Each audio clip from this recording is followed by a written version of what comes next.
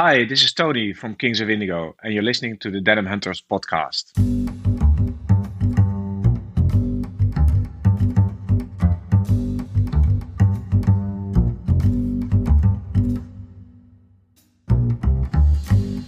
Welcome to the Denim Hunters podcast. My name is Thomas, and I'm your host. Whether denim is your passion or your profession, or maybe both, this is the podcast for you. Denim Hunters is a blog turned consultancy platform. We direct denim business through insights, creativity, and action. If you have a denim business and you'd like to know more about how we can help you grow it, go to denimhunters.com/work. Before we get to the interview, I wanted to let you know how much I appreciate that you're listening. And I have a small favor to ask of you to help me grow this podcast. Would you share it with 5 denim heads you know? Ratings and reviews on Apple Podcasts are also more than welcome. And don't forget to subscribe to get notified when new episodes come out. Alright, we're almost ready to get to the interview. But first, here's the FAQ of this episode. If you have like a 1 or 2, maybe 3 questions that always people ask, the first questions and possibly stupid questions. You know, what would they be and what do you answer? Well, the main thing is what you asked in this thing is why is organic cotton better than conventional cotton? Mm-hmm. Or what is organic cotton? I think if you look at most consumers, they don't know. If I go here to a shopping street, people don't know what's the difference. Cotton is organic, right? Because it's a plant. No. So I think there's a lot of misinformation about that, and I think it's getting better because, of course, in food there's more organic food available these days. Yeah. But I think that's one of the most asked questions. What people ask. That's the most important one. I think next to that, how do you get consumers informed about this? So how do you? That's through training, or how do you? I mean, yeah, I think in the question list you said what has been one of your biggest challenges, right? Mm-hmm. What has been one of my biggest challenges is actually to get the awareness of the consumer in the right tone of voice with the right detail, not communicate it too much. But if you look at these days, people want more information because people are interested, and that transition is also quite difficult. So how do I inform the people who want to know more, and the people who don't care, how do we don't bother them with this information? If you have a question that you'd like me to answer or ask my guest in a future episode, you can submit it at denimhunters.com/questions.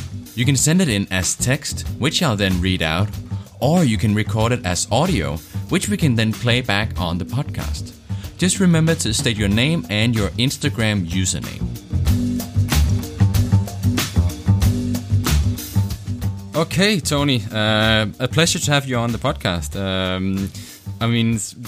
This is not the first time we talk. I still remember the first time we met. It's 10 years ago. Actually, this summer, I think. I think when we started at Bread and Butter, I think you were more or less starting at a similar time. Yeah. I think we launched our brand at July 2011 at the Lock Bread and Butter. Yes, and that's where we met, and that was my first time, and I was. I remember you guys were kind of, you probably thought I was a little crazy because I was taking a lot of pictures of your jeans and just going nuts about it. So, but yeah, we can talk more about that.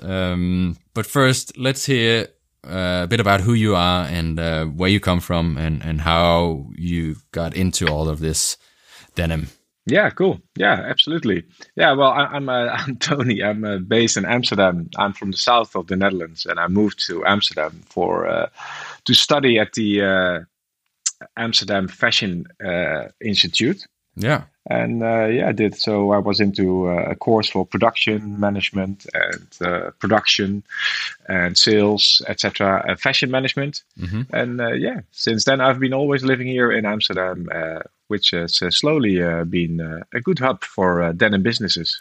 So when how long ago is this that you were a student? Was it like a 2000s or 90s? I moved to Amsterdam in 1988. Right. So and then I started with Amphi, which was called the Meester Koetsier in those days. It was a more technical institute in those days, and later has been a design department been added to it. Mm-hmm. And I always wanted to move to Amsterdam, and I was very interested in fashion always, or especially in more denim-related fashion. So yeah, for me, it was a perfect combination to move to the city and also to do an education, which I really was into. Mm-hmm. Mm-hmm. So were you already into denim and jeans back then? Not hardcore, but I was wearing a lot of jeans from when I was a kid, actually, and always during my teenage years and high school. Always have been wearing lots and lots of denim. Definitely not only denim, also chinos and other stuff. But for sure, yeah. Like most Dutch people, I guess. You guys seem to have been into denim since forever, I think. Yes, but I was not a denim head, as people would say these days. And no.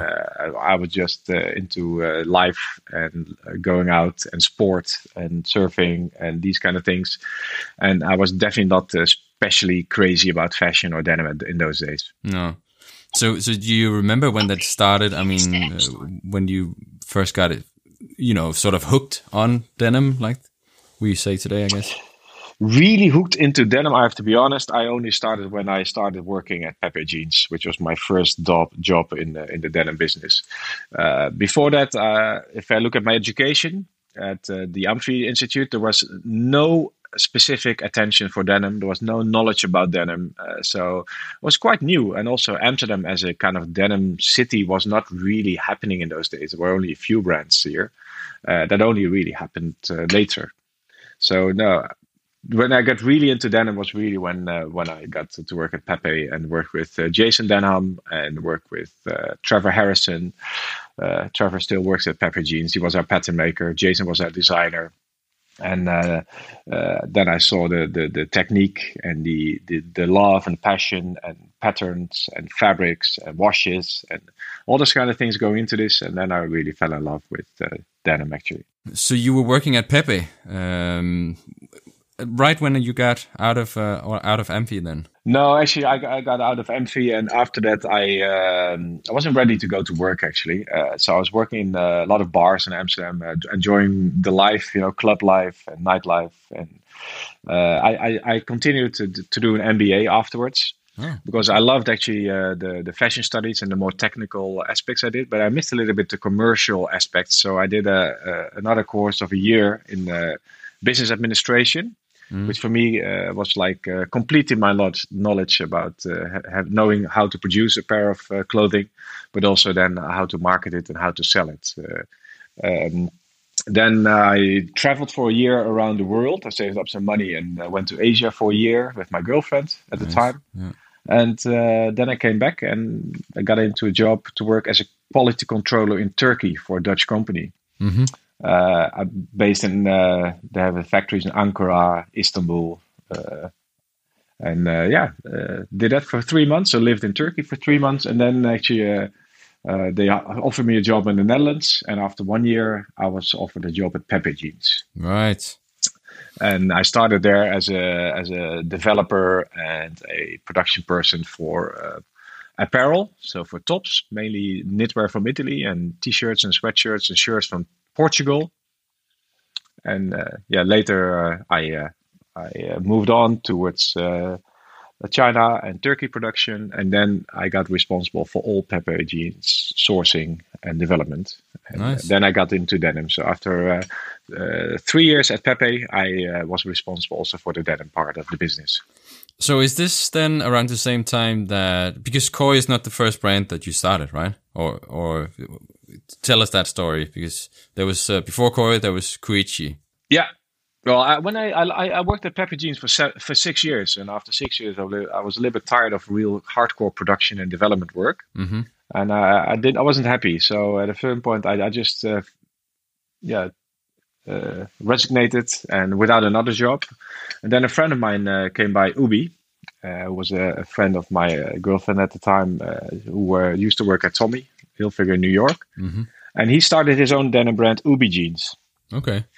And he asked me to help a little bit, and from helping a little bit, it came to helping a little bit more. So I spent quite some time in Los Angeles, setting up his brand Ubi, producing at Kitech in LA with Kuroki fabrics and Kahara fabrics and great stuff.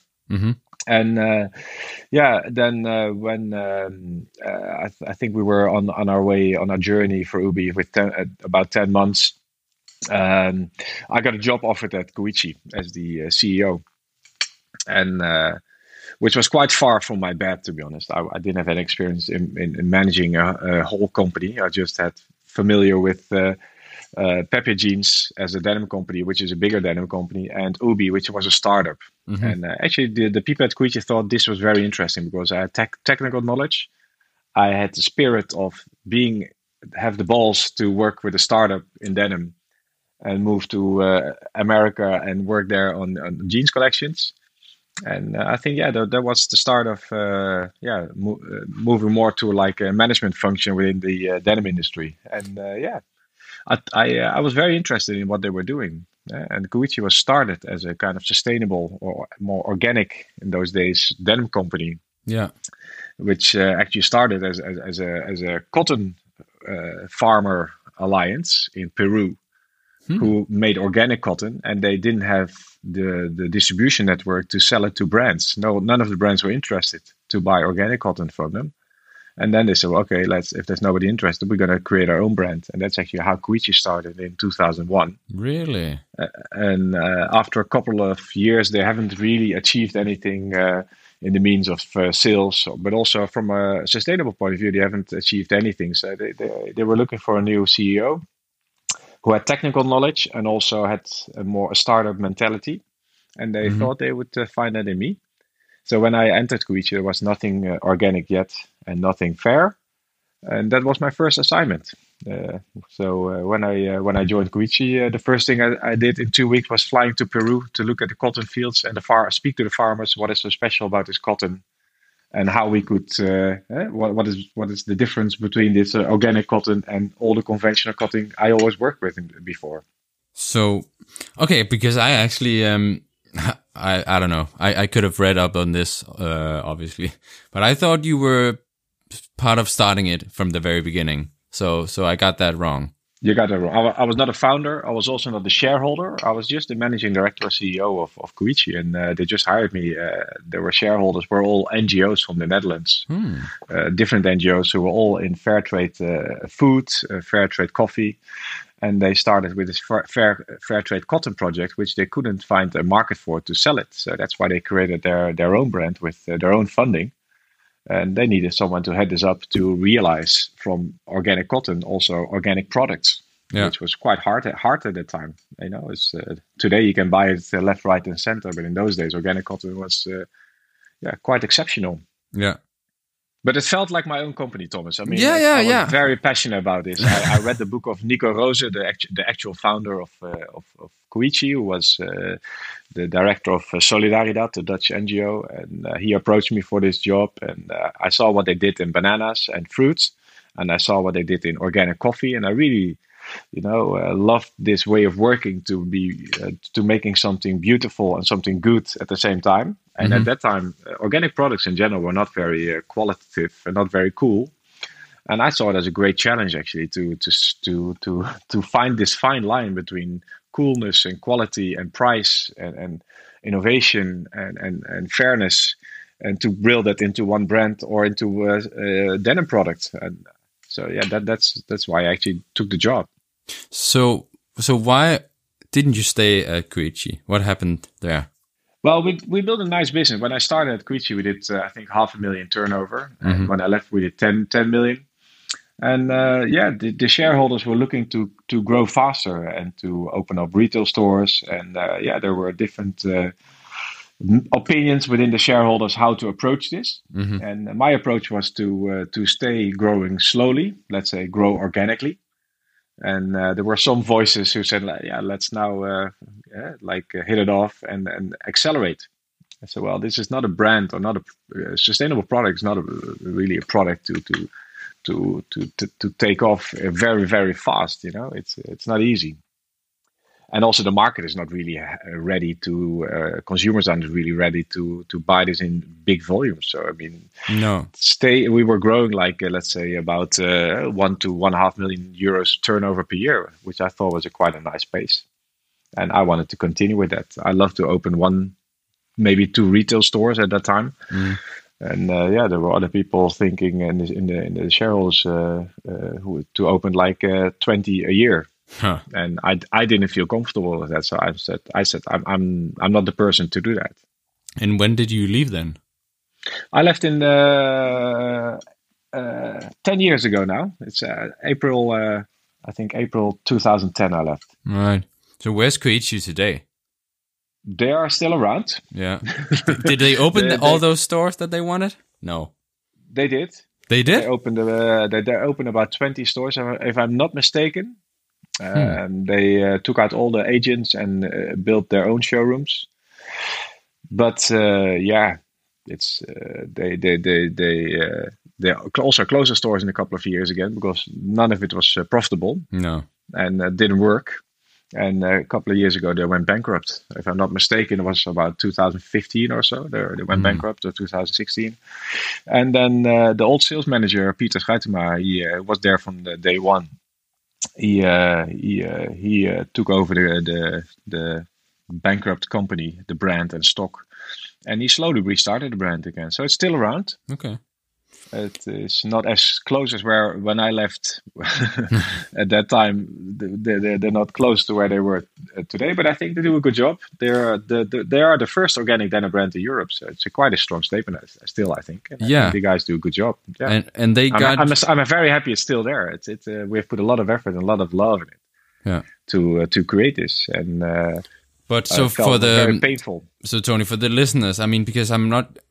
Most of them most listeners that I'm in contact with, at least, they are pretty hardcore raw denim heads. Kuyichi might not be a brand that they're familiar with. It's not at least that known in that scene because it's the product is. Kuyichi was not a very hardcore denim brand for sure. No, but it was a little bit more like I would say fashion denim, and it was 5-pocket driven. I think we made nice denim. We made nice selvages in organic cotton. The first selvages in organic cotton. So I think we were quite innovative. Yeah.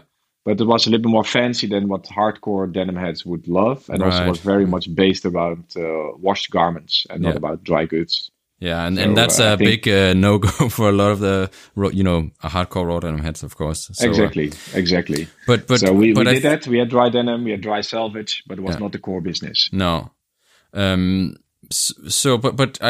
not really the interesting thing I think about it. I mean, the thing is that it was, like you said, the first to do organic cotton in Europe, the first to do organic selvage denim.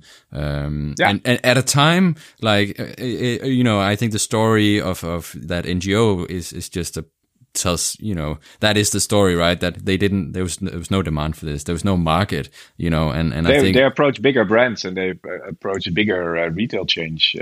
I don't call any names, but I mean, they were not interested at all in organic cotton.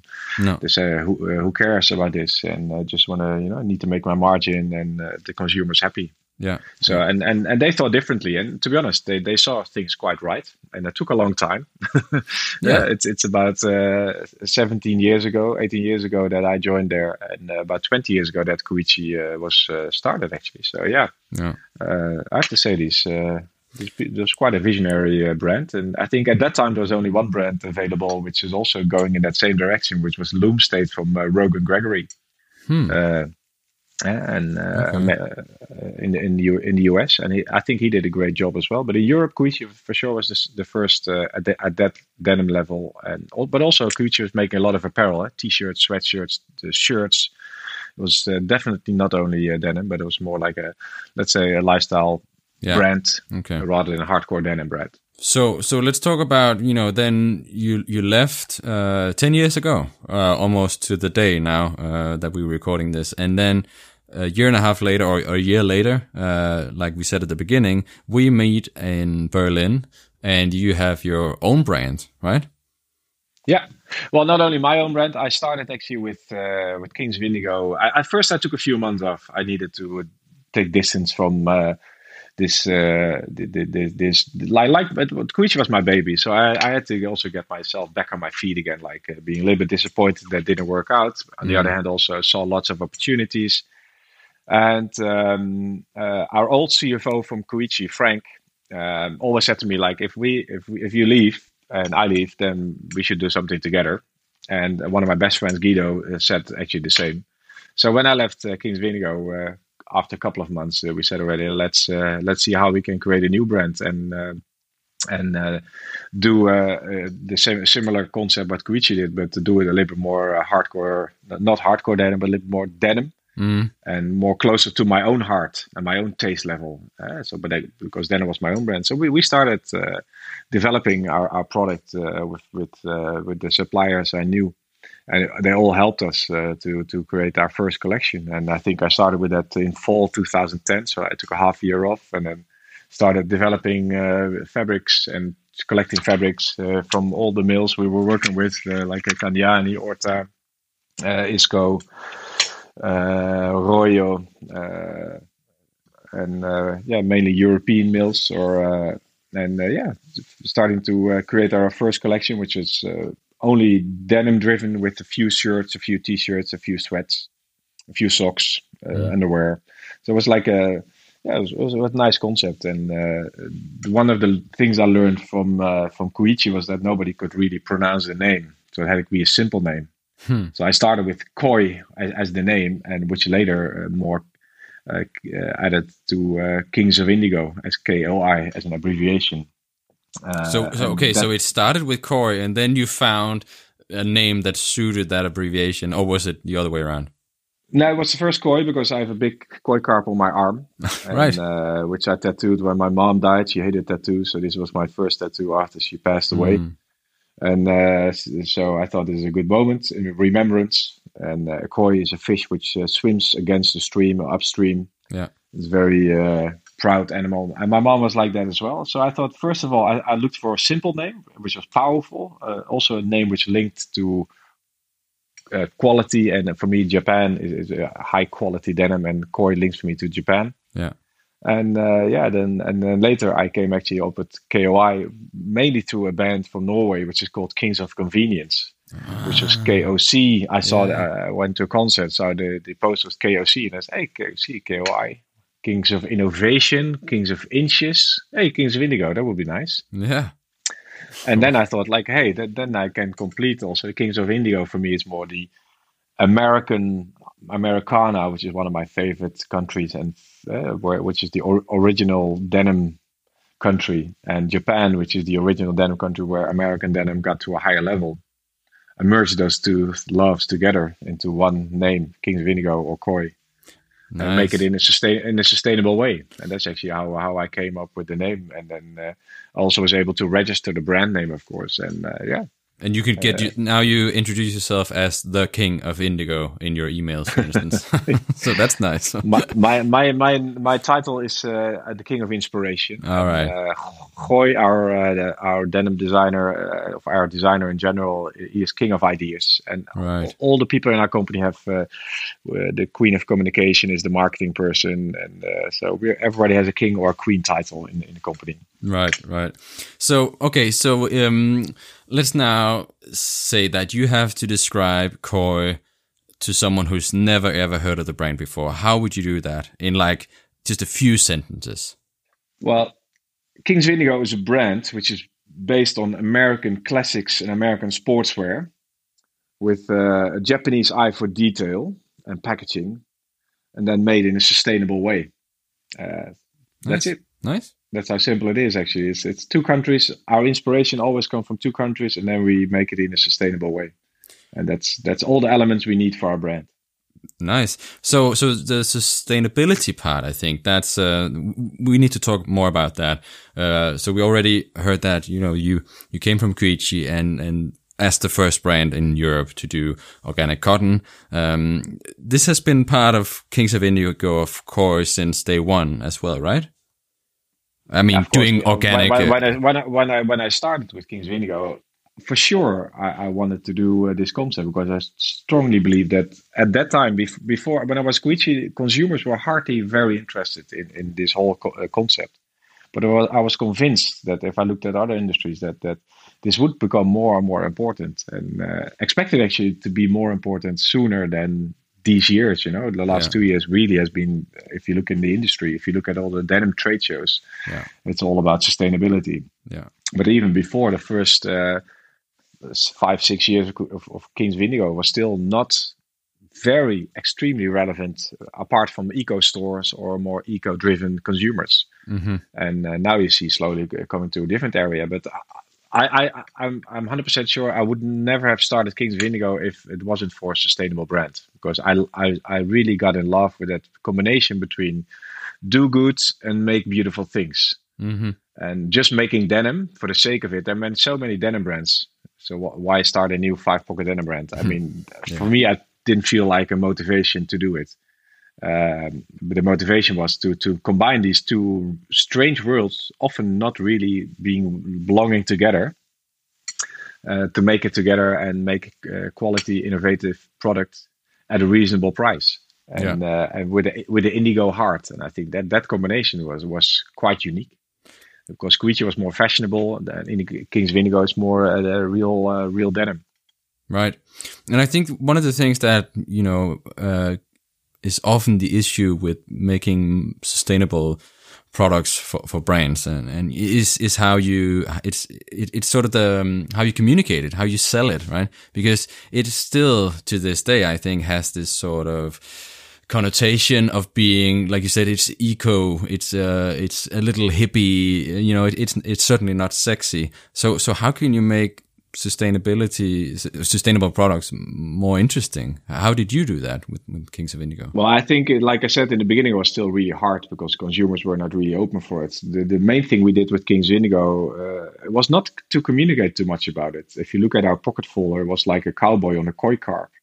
Reflecting the American and Japanese mix of inspiration, mm-hmm. and our payoff was like quality wear for the next era, right? It didn't say anything about eco. It didn't say anything about green. It said quality wear for the next era, for the future of our world. But so I mean, there was a kind of abstract way of describing sustainability, nice, which also helped us to get people who were not completely interested in sustainability to get them to buy our product, and then they found out, it's actually organic cotton. So we tried to do it in a more playful way, also with our artworks. We were very much inspired by vintage American artworks and making them Kings of Indigo. And use that in our communication. We had an amazing graphic designer when we started in the first 5 years, Kyle Stewart from Goodwood store in London. And he came up with the whole brand DNA in the logo and all the artworks and buttons designs. And so, yeah, he's a denim lover, and he's an authentic sportswear lover as well. So, I mean, he did a great job, I think, at getting the brand DNA right. And so that also, so basically you did something that I would actually, when I talk to brands and when I consult with them, this is basically a thing that I would recommend, right? That you downplay it, that, because everyone today is like, oh, I'm green, I'm sustainable, but you did it from day one, surely, with intention of downplaying, that it was green or eco, but what was the reaction to it? I mean, did you have any, how did consumers and retailers as well react to this? I mean, there were different reactions. I think, of course, the real people were interested in this subject. They wanted more information. So we always try to layer our information flow. Like I said, on product, we were very limited in our production, in our communication about eco or fair wear foundation or organic cotton. But if you look inside the jeans, there was a pocket bag print saying something with organic cotton or recycled cotton, or about linen, so I mean, it was more on the inside that the information was, or on the website. And so we layered our communication. So people were not interested in this. They were not bothered with this information. They just bought a really nice fitting denim. And people were interested. They also could find the information at the inside, or if they wanted to know more, there's a website where you can link to learn more about the fair wear foundation or organic cotton, or the way it was washed or not washed. Yeah. So And that's still how we do it. And the problem at the moment is that everybody's saying they are sustainable, but sustainable as a word doesn't mean anything anymore. It is deflated to a generic term for everybody who claims that they want to do something better. Right. But most of the time it's greenwashing, or it's for a very small part of their collection. And for Kings of Indigo, I can say from day one we've been into this, even before we started with Kings of Indigo, because Goy, our head designer, he came from Kuyichi as well. He joined me after 1 year after I started with Goy. So it's in our blood, it's in our heart, and it's the way we do things. And all fabric suppliers, they can confirm that if they bring their collections to our table, the first thing we ask, okay, leave everything in the bag which is not organic or recycled or linen or hemp or like everything with conventional cotton. We are not interested. So leave it in your bag. We only want to see the fabrics which we can work with. That's how we start developing our product. And so for us, it's not a choice. We just do it. How does it then impact, I mean, without getting into too much of specifics, but how does it impact like the cost of production and ultimately the retail price, what you do here, the approach that you take to making these products? Not so much anymore, to be honest. Maybe 10% more. It used to be, of course, when we started with Kuyichi, the first organic denim I made, I had to buy my own cotton from Africa and ship it to Spain, to Tavex, and they had to spin yarn and weave denim out of it, and then we had to ship it to Tunisia to stitch it and send it to Italy to wash it. It's quite a logistics experiment, but it was the only way to do it. And these days, all suppliers, they offer jeans with organic cotton or recycled cotton, which is even better in the mix, I think, and also the future of denim, I think. And so it's a lot easier now. It's more common, and it's also always a volume of scale. When things get a little bit more common, it's easier available, which also means it's easier to produce. And there's more experience with producers. Like we had so many denim mills before, so organic cotton is too hard, it's too expensive, and it's So and now everybody's into it, and it's a lot easier. Okay, I think at this point we actually might need to just talk a bit about what is organic cotton exactly. And, what does it mean compared to conventional cotton? Well, conventional cotton is cotton which is grown. Well, the funny thing is, like, we call it conventional cotton, but to be honest, conventional cotton in the really old days was never done with is organic. Yeah. Let's say at a certain point, of course, when cotton was grown in the old days, was done with all natural ingredients, water, and some natural fertilizers. It was growing. Then after the World War II, I think all our industries have been wanting to supply cheaper products, more products, sell more. And that's of course also when we went from salvage denim to a wider width, which is cheaper, and we can produce more volume. And the same with cotton growing, as you see also in all farming. If you also look at animals, how these animals are grown these days is also not how it used to be. So I mean, people try to grow cotton faster with less second choice and have more harvest per square meter. And they use a lot of fertilizers for that, a lot of chemicals, a lot of pesticides. The garment industry is the second biggest pesticide user in the world, and cotton uses a lot of water. And so if you compare it to organic cotton, that's when actually back to the old way of farming a little bit with natural. It can be done with bird shit. It can be done with other resources. Also, less water is used. Okay. So I think it saves pesticides, fertilizers, and water, and that's in short what it is. So it's better for the earth, and it's actually better for the people who work on the cotton fields. It's safer. Does it have any impact for the consumer who wears the product? Like nothing. Okay. No. But no. In the whole production process of ginning, spinning, weaving, dyeing, production, all the pesticides which are used are out of the yarn. So doesn't have any. It also doesn't have any quality impact. So if you compare organic cotton to conventional cotton, there's no difference. It's the race of the cotton or the kind of cotton which defines the quality, the staple length, and the width. which defines the quality of the actual cotton. Yeah. Okay. And what about yield? I mean, how much less can you get if you grow like a field of organic cotton compared to conventional cotton? Like roughly, it's very hard to say in general. Like, I mean, the thing is like if you look in the United States, and if you want to grow cotton in the desert, you need a lot of water. Yeah, you need and also it depends on where on the world you are. You need more or different pesticides.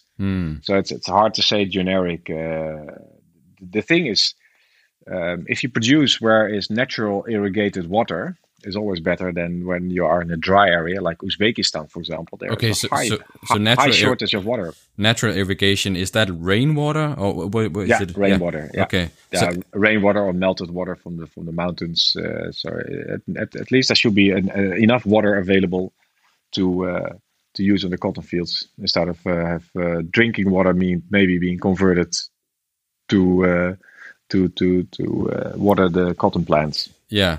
And where's cotton grown with natural irrigation then? Is it? It's India, Turkey. Some areas in Africa. Okay. I think those China, some areas, but I think those are the main areas where it's. And it's getting a little. I mean, it's getting a little technical, but I think this is important because this is because organic cotton is so important to your brand, and it is so important these days, you know, for denim in general and for fashion in general.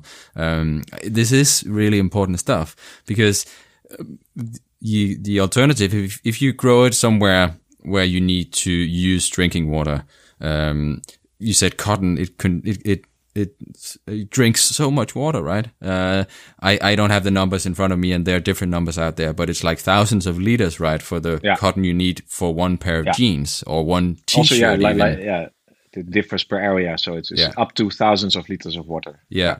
Anyway, and also the world population is growing, so we need more drinking water for people on this earth, right? So we should be very scarce. Water is very scarce in certain areas of the world, so we should use it as effective and efficient as possible. Yeah, it's several years since I heard somewhere in the news that, you know, the next big resource that we're going to see world war over is going to be water. So it's a big problem. So I think organic cotton is better for that, or natural irrigated cotton is better for that, even if it's BCI or better cotton, or even if it's conventional cotton. But the general use is to develop cotton technology where you use less water, or we use less new cotton, and that's another pillar where we are working on very much, is trying to use less new cotton, also use less organic cotton. So try to mix in more recycled cotton, or mix in linen or hemp or tencel, which are other yarns which you use a lot less water and a lot less chemicals than organic cotton. Right. And talking about mixes of fibers, so like if we recycle cotton, it can come from, for instance, post-consumer waste. I mean, if it's if you took my old jeans and shredded them up and created new cotton out of that, and then blended that with the virgin cotton, or it could come from like I've seen at Candiani, for instance, where they go and sweep the floors from all the cotton that is flying around the air and lands on the floor, and then puts that back in together. That's also like a recycling the cotton. That's the easiest part, the pre-consumer, as they call it, or post-industrial. So if you sweep up cutting room from factories and second choice from weaving plants, that's not worn yet, it's not washed yet, it's not treated yet. So it's a kind of still pure fabric, which is quite homogeneous. It's easy to define. And if you the problem with post-consumer, of course, it's been often washed by factories in industrial processes, been worn, stuff has been spilled on it. There's buttons on it, which you need to take out. And there could be stretch in the fabric as well, right? And that. Well, these days for sure. I mean, so if you took like even like 10-year-old pair of jeans, they might have stretch, and I don't know. Can you even use that then to this? I mean, you cannot separate. Can you separate the cotton from the synthetic fibers? Then I guess not. It's getting better. I mean, if you look at the recycling process, when we started with Kings of Indigo, one of my main goals was actually also to differentiate from what we did at Kuyichi, was to focus more on recycling and less on organic. Okay. Also to be a different brand, and also I felt there was the circular economy was the next level of sustainability rather than just being organic. Yeah. And so we've been working from day one actually on trying to get the best quality recycled yarns possible, which was very, very hard 10 years ago, because the quality they got out of this recycling process was not that good, mainly because of the staple length of the cotton was quite short. And if you look at this technology of mechanical recycling of old garments or factory waste, that technology has been hugely improved in the past years. Mm-hmm. So if you look at the quality of recycled yarns these days, it's still a lot better. But not saying that if you make 100% recycled cotton denim, it's not good enough to sell. But we, for example, with Kanyani, we just launched a denim which is made from 50% recycled cotton and 25% of 50% refibra, which is also half of it recycled cotton. So it's actually 75% recycled cotton. Right. Quite a high percentage, and because of the refibra in it has a long staple, it's also still quite strong. And so I see possibilities of growing this. And polyester doesn't really help the recycling process. No. Technology getting better. But in general, I think we should use as less polyester in denim anyway. I mean, if you do stretch, try to, use not more than 1 or 2%. That's easy to recycle. Mm. And if you use a couple of years ago, a super stretch was very hot for girls, but even for guys. Yeah. There was like 8% of lycra in it, and then maybe 40% of polyester, T400. If you try to recycle it, it's horrible. First of all, it's horrible denim. That is it's impossible. It looks horrible. So. It's horrible in so many ways. Sorry to everyone who likes that. I don't think no one listening to this podcast will like that anyway. So I'm not offending anyone listening. I guess. No. But if we were, I mean, there's difference of opinion, right? I mean, some people like it. We also sell a lot of stretch denim, Thomas. I know that we have a lot of hardcore denim people, including myself. I never wear stretch denim. I hate it for myself, but as a denim brand, you need if you want to arrive at a certain volume, you need to also bring stretch denim. But there's nice quality stretch denim if you use 1 or 2% lycra and focus on comfort stretch rather than on super stretch or these kind of high polyester fabrics. There's still quite nice fabrics out there. Yeah. But if it's up to a few percent, like going back to your question, it's still possible to recycle this in a very good way. Okay. Right. So Tony, this is time is actually flying. A great conversation, I guess we're having. I lost track of time there.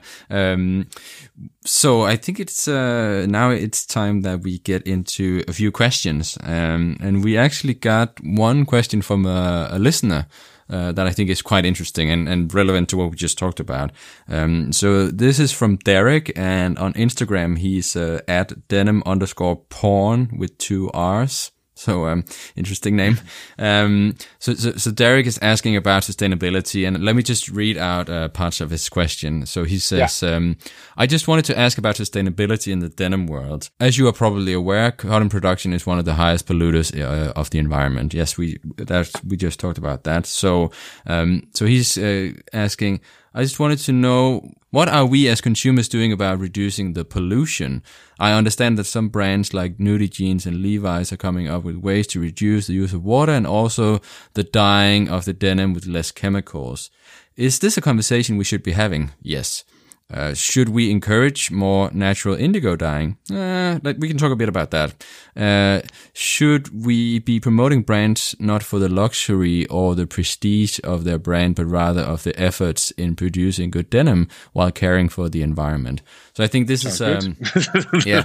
Oh, yeah. So, I mean, is there anything here? I mean, the first part is, what are we as consumers doing about reducing the pollution?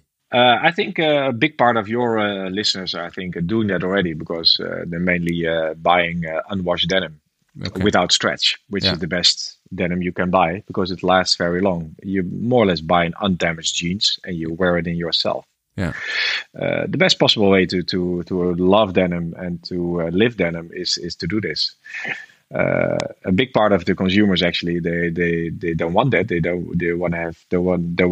want to go through this process and buy a washed jean or a kind of used jean. So the best thing you can do then is to buy secondhand, I would say. You can buy amazing old Levi's or APC selling hand. I think Nudie is also selling secondhand Nudie jeans. Yeah.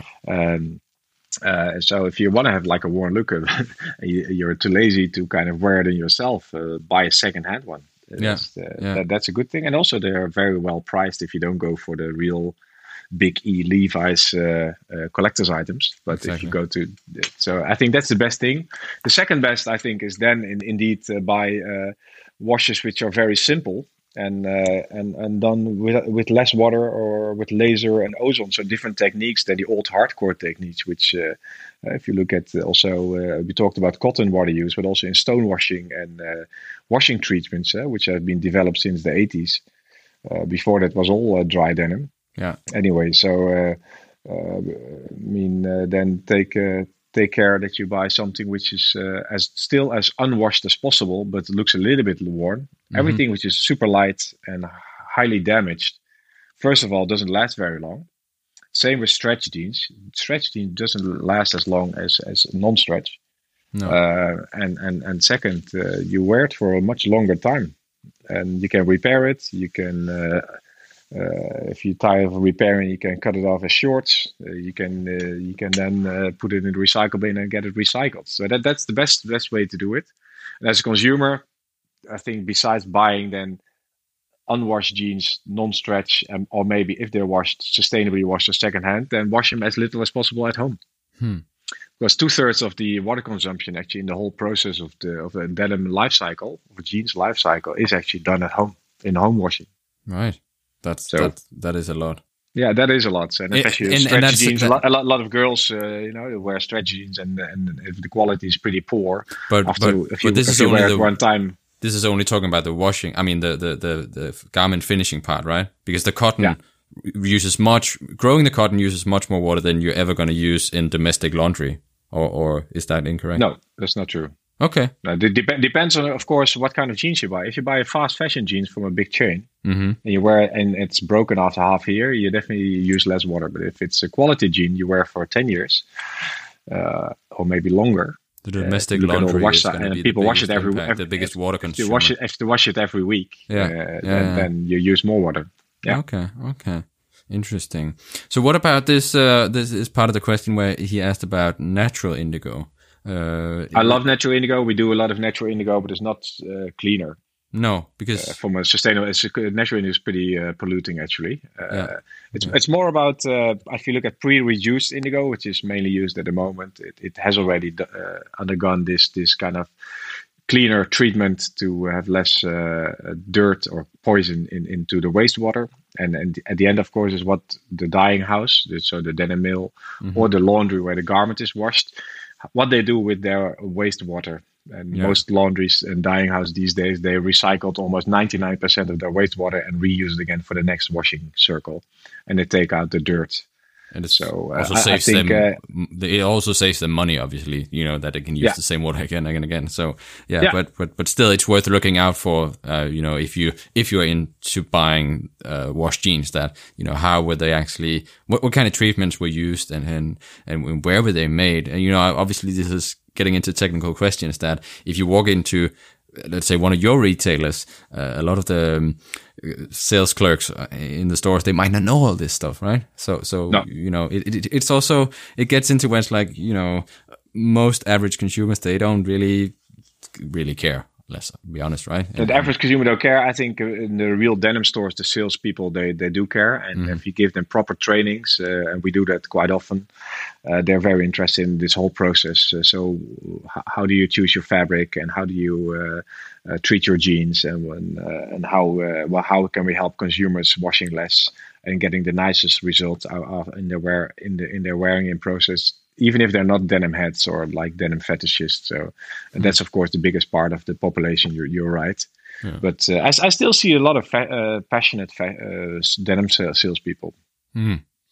Okay, so I have 2 more questions left for you, and second last one here is about other brands that inspire you today, but also in the past. Could you mention a few of those? Of course, yeah. Like I said, my focus is mainly on America and Japan. So of course, Levi's number 1 for me. The original, but all, to be honest, all old American workwear brands. Also, I love them to death. So all the details they made and all the constructions they used and all the pocket shapes they developed, fantastic. So if I look at vintage garment, that's amazing. If I look today, then Japanese brands are my biggest inspiration. For me, Blue Japan is one of my favorites. Not only for denim, but also mainly for tops. What they do with indigo dyeing and natural indigo dyeing for sweatshirts and for shirts, and amazing constructions, crazy stuff. Very good quality and still quite affordable, I think. I think for me, Blue Japan is one of my favorite brands. It's also one of the few Japanese brands I fit, to be honest. So that's also has an influence. Of course, Capital Japan, crazy stuff. But amazing how they position the brand, how they decorate their stores, and what they make, and how diverse they can go into indigo. I'm not the typical hardcore 5-pocket denim freak. I also love other indigo items, hand dyed natural indigo, like we spoke before, or bandanas or indigo socks, or just experimenting with tracksuits in indigo, these kind of things. I think that indigo is my biggest love, and that's all brands which do that really inspire me. Nice. I think those are my 2 biggest inspirations, I would say, from a brand point of view. I think in the old days, I think Atelier La Durance. I really loved it. Yeah. Evisu, I love it, especially of course a couple 20 years ago when they were launched in Europe. And I think I have a lot of those jeans and jackets. So it's still a big inspiration for me, and still now. Nice. So, last question then is, and this is luckily hypothetical, but if your house should one day be burning and you already have your family outside in safety, what would you dive back into the flames to get? Well, to be honest, if it would be my own all the Kings of Indigo pairs I have, we developed in a really lovely fabric with recycled cotton with Collect. Nice. And we made some regular fits in that, which is partly organic cotton, partly recycled cotton. And all the worn in pieces I have at home, and I have them from unworn until unworn, worn in and unworn. I would get that stack of denim out of my closet and take them away, because, like I said, I hardly fit any Japanese denim because I'm too big for that. And this is Japanese fabric made in a fit I like, and these are definitely my favorite jeans. Nice. So those I would definitely go back for in the burning house. So I think that's a good place to end then. So before I let you go, please tell the listeners where they can go and find out more about you and Koi. Well, yeah, of course, if you go to kingsofindigo.com, you can find all information we do. You can see all our styles. You can purchase it. You can find our whole social report, which is about 60 pages of what we do on sustainability on terms of raw materials or washing or fair working conditions. Mm-hmm. And for the rest, we mainly sell in Northern Europe, a little bit in Australia, and a little bit in North America. You can find a store locator, and you can find our product there. Nice. And on Instagram as well, it's Kings of Indigo. Kings of Indigo, yeah, of course. That's also why we are using the word Kings of Indigo more than Koi, because if you Google Koi or go to Instagram Koi, you find a lot of fish ponds or fish restaurants or these kind of things. And Kings of Indigo in the digital world is a lot been easier to find. So when we started, we used the word Koi a lot more, and these days we use the words Kings of Indigo a lot more, because in the digital world it's easier to track down. Nice. Well, So, Tony, this has been a pleasure talking to you again. I think that's it for this one. So, all right, Thomas. Well, thanks for having me. It's been a great pleasure to talk to you. And like you said, I think we started more or less at the same time. With Kings of Indigo as denim hunters in this denim world. So it's thanks for following us and thanks for inviting me for this. Of course, anytime. And and that was it for this one. We'll catch you in the next one. You've made it to the end of this episode. I hope you enjoyed it. Make sure you subscribe to the podcast so you'll never miss a future episode. And if you want to get more content about denim, go to denimhunters.com.